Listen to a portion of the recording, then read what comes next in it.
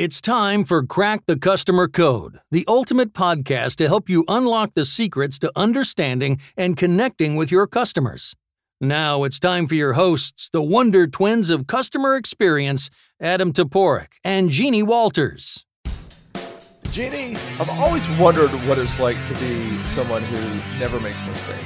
Are you asking me because I am that person? Of course, Jeannie. It's obvious. Oh, Adam, I have clearly misled you. No, of course I'm, overwhelmed with your perfection after 495 episodes of this podcast. Yes, you've seen it up close, and you know that perfection is what we achieve. Exactly, all every the time. And, when we're talking about customer experience, there is no such thing as perfection. That is true. There is such a thing as perfect execution, but perfection is difficult to achieve because we are dealing with what, Jeannie? Human beings. Yep. Humans are complicated, aren't they? I would say so. I think so. But you know what? We thought it would be a fun episode if we talked about common mistakes because, there are one-time mistakes. There are mistakes that just was a slip of the mind or just somebody zigged when they should have zagged or whatever. But then there are patterns, right? There are mistakes we can identify. And we thought it would be cool to talk about those today. Yeah. I think this is really important because, we still talk about customer experience and customer service as if they're kind of like common sense. Like, oh, you just do it. You do the thing and everybody knows what to do because we know what it's like to be a customer. We know how we want to be treated. But when you get right down to it, there's a lot to this work. And I think when we are working with different leaders like you and I do, we see these things happen again and again and again. So our observation of these mistakes is what we want to bring to you so that you can avoid these as you embark on your own adventures in CX and CS. I mean, you sort of buried the lead, Jeannie, or you sort of revealed the lead, I should say. Actually, the opposite, because, in the end, all we really say when we meet with our clients is just do the thing. You know the thing. Just do the thing. And it works. It's very effective. Yeah, exactly. Well, we decided to take 3 each. Jeannie took the strategic level, and I took the executional level. So we're doing a little mix and match for you today. So we're going to talk about 3 mistakes that leaders make, particularly when focused on the big picture, on CX strategy. And then we're going to talk about a little 3 mistakes that occur really at the executional level that happen on the ground, happen at the managerial level often, or at the department level. So, Jeannie, why don't we start with some big picture and your first choice for strategic mistakes? Well, ironically, the mistake is not being strategic. It's really about not having a strategy, not treating customer experience like it's a way to do business. And I see this again and again in the forms of people saying, hey, you, VP, guess what? You are in charge of customer experience. Go forth, be successful. And they're given no objectives. They're given no outcomes. They're given no resources. They're given nothing. And so I think we have to really look at the way that customer experience is a winning business strategy, but we have to define that. We have to say what that means, not just for our customers and not just in that kind of fluffy common sense language of if we have happy customers, they will spend more money with us, which is great, but make that an outcome of a strategy. So I really, believe you guys have heard me say this before, but in having a customer experience mission statement, having a customer experience success statement, because you need to define what success looks like in order to deliver on it. And so if you're starting from this idea that customer experience is just this idea that you're supposed to know what to do with, that is a mistake. And unfortunately, this happens more than we'd like to admit.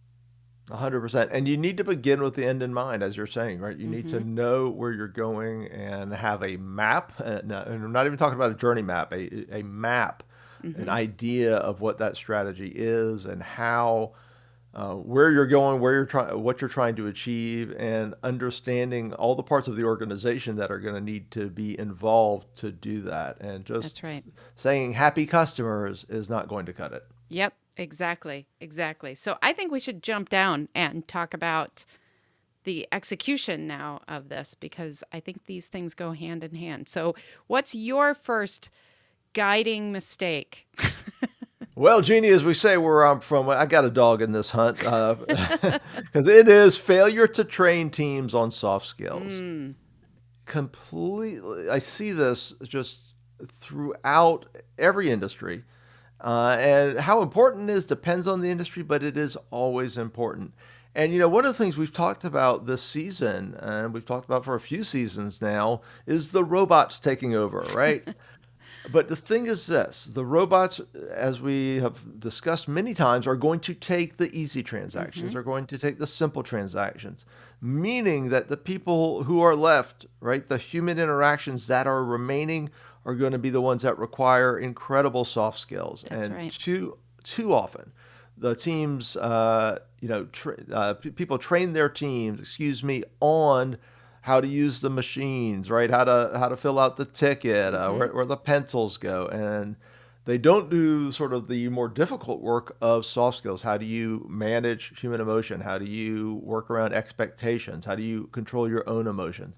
And I think those soft skills, the lack of training in those soft skills has been a mistake for a very long time, hmm and will become an increasingly more important mistake as we move forward. I think that the other thing to underline here is that we are in a period of time where a lot of people have kind of lost those soft skills. They haven't been around as many people. We're hearing about how kids in the education system are behaving differently. They're behaving younger in some ways socially because they didn't get that exposure to just interactions and learning as we go. And so I think that this is something that will become more important moving forward for all those reasons. And we have to again get really articulate about what are we asking you to do? Like what does this look like? Help people role model, help people role play, all of those things because when you're in the situation for the first time is not the time when you want to be figuring those things out, right? No, exactly. And there's a even apart from the pandemic, there's been a generational element of this Yep. as well. The newer generations have learned to rely on digital communication. Have learned to hide behind digital communication in hmm conflict situations, and you find they're a little less disposed to manage human conflict Yep. face to face. Yep. So that training is even more important hmm moving forward. And frankly, soft skills are not just face to face, right? Like we have to understand how do you communicate in these different channels in a way that is human and understanding and showing empathy and all those things. So I think this is a big one. So I'm so glad that you brought this up. All right, Jeannie, hit us. Number two on the strategic mistakes. Well, we talked about not having a strategy at all, but then what I see is sometimes I'll say, "Great, what are you doing for customer experience?" And they say, "Well, we are sending out a survey once a year and we're reporting on that." And that's literally what they're doing for customer experience. They're not doing anything with those survey results. They're not reacting to the feedback, but that has become how people, quote unquote, do CX. And so this is when key performance indicators, those CX metrics that people like, Net Promoter System, CSAT score, all of those things, they could be very well communicated and socialized, and people really know them, but they become measurement for measurement's sake. And that's what I see as the mistake. When you ask about what's actually being done, they talk about measurement and they talk about these metrics, but that becomes the goal, just the measurement, not actually doing anything with it. And so sometimes I joke about the fact that CX leaders are sometimes over time they evolve into number narrators where they're literally just saying what went up and down and people rely on them for that, but they don't do anything with that. So I think this is a big one throughout a lot of organizations as well. No, that's a great one. That truly, because one of the things we see with these measurements is not only do they become sort of blind to the reason for the measurement, why the measurement exists in the first Yep. place, they also rely on it, right? You talk about a number narrator. We've had many episodes in which we've talked about, don't rely on one metric. Right. Don't There's no rely. magic metric. There's no magic metric, exactly, and they're seductive. It's just easy to understand, right? It's easy to understand. We went up, we went down. The problem is, or one of the many problems is, they can be gamed. They generally are gamed when they are the primary focus. Yep. And they're not balanced by other metrics and other forms of feedback. And, they do become sort of just the end goal, right? They replace the actual goal and they become the goal, right. To your point. And that's when the ship starts taking on water, Jeannie. Yeah, I thought you were going to say that's when the ship hits the fan, but Oh, that would have been much more clever. Thank you. yeah, I think that this is something that, to use your word, is kind of seductive, right? Because if you're talking about CX as if it's this magic thing, as if it's just common sense, and you're trying to get your arms around it, and your boss and your boss's boss are saying, "Oh, cool numbers, like that's great that they went up," and you get that feedback. If you're not applying, why did it go up? What can we do? Can we do more of that? Can we figure out why things are going down? Can we react?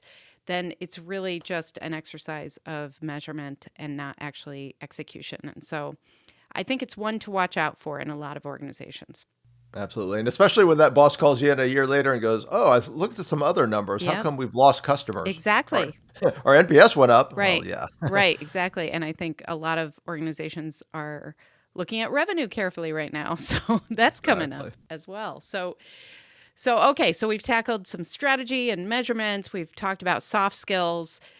Give us another one, Adam. What else is happening that we need to watch out for? Failure to empower teams. This is so huge, particularly nowadays. When we talk about this idea of like throwing out the manual, right? That's there's a lot of talk of that nowadays, and I don't necessarily agree with that, but I like the concept, right? This idea of we want our teams to be nimble, we want our teams to be able to react in real time, and that's the key phrase: in real time, to be able to solve customer issues in the moment. Because no matter what happens, any form of delay is by its very nature a worse experience. That is just the way it works. Yep. If you delay, it is a worse experience than it could have been. Now, you may be able to recover. There's some different research on recovery and its impact, but in general, for the grand majority of transactions or interactions, if you do not solve, if you have to find an answer, if you have to pass them to another department or person, all of that lessens the experience, weakens the experience, makes it worse. So empowerment is one of the best antidotes to this. Now, we could dig into empowerment for about 6 episodes, so I'll just say this. One of the reasons people fail to empower teams or a few of the reasons people fail to empower teams: one, they're scared, right? They're scared to give up the power. They're scared of what's going to happen. 2, they don't really understand the power of empowerment. Yeah. How much it does improve both the employee experience and the customer experience. It improves both, because when you empower your teams, you make it easier for them to do their jobs so they can serve more customers easier and better. It actually makes your team more effective. It actually makes you more profitable. So I always call empowerment the win-win-win of customer experience, right? The team wins, the customer wins, and the company wins. Amen. Yeah, I think this is a big one, because one of the things that I've seen is you pull those employees into a room and you say, what's working and what's not. And they are very clear. They know what's working and what's not. They know how to do things, but they sometimes are in a culture that is discouraging them from using that judgment, from using that real-time response. And they know that they're kind of handcuffed in that situation. So there are so many ways to do this. And I think that when we talk about empowerment too, we have to align that with the only way you can empower people is if they know what you want for success. And if you haven't defined that, then you and I might both think that we're doing the right thing, but we're doing that based on our personal judgment instead of based on something that we've agreed to as this is the way we do it here. So I think that's another part of this is making sure that, you are defining what success looks like and then basically empowering people to get there in their own authentic ways as well, because people want to talk to authentic people as well. So I think that's a really, really important one. Well, you see, dear listener, how all of these things start to weave together. You have to have the no. I mean, that is the whole point, to me, when you talk about customer experience. And I'll talk a little bit about this in my third item, but is you have to have the strategy. You have to know what is success, right? We have to have that vision. We have to train them so they know what is success, what is that vision, what is it, what is our end state we're trying to achieve, so that when we empower them, they have the direction. They know, okay, I don't have a playbook for this, but I know what we're trying to do. Right. I know within this range, I can do anything in my power to make this customer happy. I know what that means. Yeah. My bosses have given me the knowledge. They have given me, the ability to do this, and I can do it. So I think, all these things start to weave together, and that's where we get into customer experience strategy. Absolutely. Absolutely. And I think that when we think about, all these things that we're talking about real business decisions, right? And that's kind of in line with my third mistake here. You want to hear it? Oh, You want to hear it? I want to hear it, Jeannie. So this is where we treat customer experience as if it's magic, not management. I don't understand. It's not? I know. I wish it were.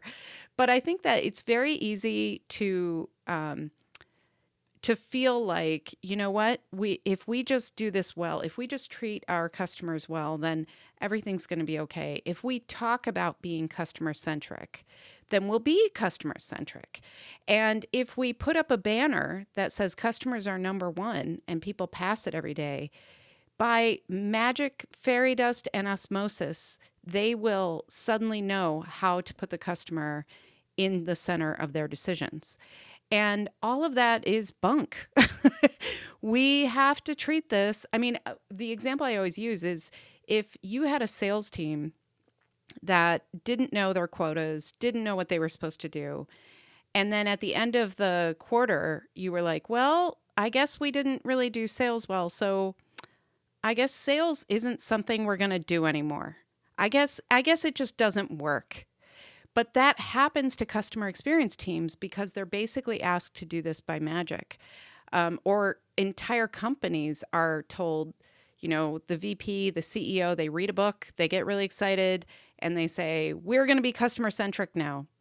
But what they're not really holding into account is, well, guess what? All of their data is siloed and not customer centric. Their people, to your points, are not trained or empowered to really deliver on this. And by the way, nobody's defined what that means. And so by treating it as this thing that's magic, or sometimes we talk about it as strategy through platitudes, that is really a huge mistake that we see again and again. It is the way we talk about it, it's a mindset, it's a strategy, and it's a business discipline. It's a way to do business. And if we don't treat it that way, then we're basically telling ourselves a story that isn't true. I would say something, but I'm just so upset that magic doesn't work. I know. I'm a little heartbroken, Jeannie. I really don't know what to say. Well, you keep believing, Adam. I'm going to, Jeannie. I dare to dream. I wish it were magic. I wish it were fairy dust, but it's actually some hard work. Yeah, well, I got a book with the words real world in the title. So I'm with you, Jeannie. I got to tell you. I mean, it's difficult to, how would I say this? It's difficult to parse like all these things that are a little bit sort of cheerleady because they're not bad. No. If they're just they're like the sprinkles, right, on the sundae, right? They're not the sundae. That's the problem. When the sprinkles replace the sundae, it's pretty unfulfilling. And you need all these things you talked about, of course, a holistic strategic approach that is, part of a customer-centric culture. Right. And that, is works together with sort of a bit of a hard hard-nosed business outlook, right? A hard-nosed business perspective, because you're right. You're not going to walk in and say, "Oh, well, I guess sales doesn't work," Right. right? Exactly. That's not going to happen. So yeah, I think that's a great one. I like the through magic, not management. So that's excellent. All right. Well, you mentioned something here that takes me to our third on the ground CX mistake. Yeah. You mentioned the word silos, Jeannie. Our And I'm not going to talk necessarily about the silos as much as I'm going to talk about not paying attention to the entire customer journey. One of my favorites, Adam. You're bringing out the hits. Bringing out the hits. Well, so one of the things that comes up with this is you create the core experience. You create the theme park experience. You create the meal at the restaurant, and you don't focus on what happens when somebody has a problem and has to talk to your bookkeeper or your accounts payable department, or that has to get something serviced or repaired. Just literally, it's funny. We got a interesting one today. This is a good example. Now, this is a sort of a macro decision, but my wife emailed about a suitcase that got broken on our last trip, and it looked a little bit like a defect in the workmanship. The response was, "We closed our repair shop during the pandemic. Sorry, we can't help you. We closed our repair shop during the pandemic and have no plans to reopen it." Nice. That's right. Now, okay, fine. That's a very macro decision based on cost and business, but it was a horrible email. Yeah. Nobody thought through, okay, well, how are we going to communicate this? All right, here are some options. Here's what we recommend. We can offer you a 20% coupon if you buy a new bag, like anything. Yep. It was literally one paragraph. And this is the stuff we're talking about. When you look at a customer journey, making sure that you are thinking about, one, what happens when the customer journey goes on a detour, right? Yep. It's not the main journey. We're now into dealing with the bill or dealing with whatever, and making sure that you fit those pieces into that grand strategy, into that vision. How do we make this experience a part of the overall experience? Absolutely. Absolutely. And one of my favorite techniques for that is, instead of thinking about your best customer on their best day, think about your worst customer on their worst day. What are the things that will go wrong for that customer on the journey? Because you will find things like that. And I think that we often live in that world where we're only thinking about the ideal customer journey, and we really need to think about the entire journey and all the different ways it can go sideways and what we need to do about it as CX leaders. Absolutely. Well, Jeannie, we have just been full of mistakes today. Even though you're perfect, we have been full of mistakes. And, it's been interesting because I think we could have made this list much longer. We sure could have. But we hope that everybody got something to take away, got some things you can take away from this that you can apply in your businesses, in your departments. And Jeannie, I want to tell you, there is something today we're going to talk about that's not a mistake. Not a mistake. What is it? Yep. That is our sponsor, Forethought.ai. Yes.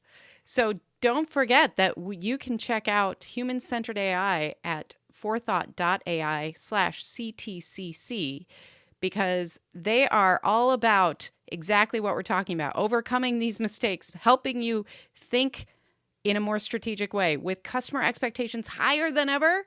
You don't want that clunky chatbot anymore. Forethought goes beyond traditional chatbots by infusing human-centered AI that understands your customer sentiment and intent.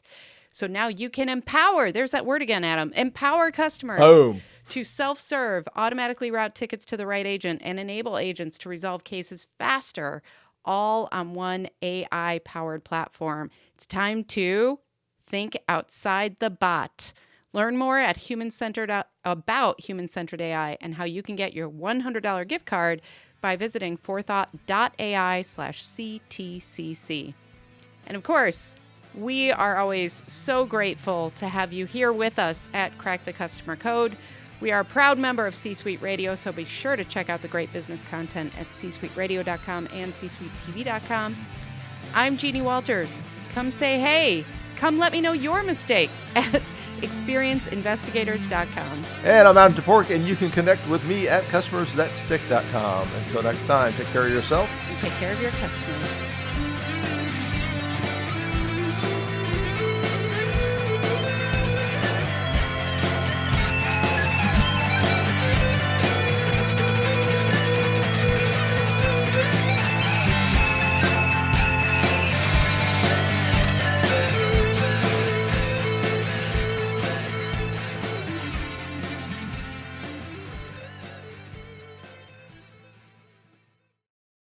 This podcast is a part of the C-Suite Radio Network.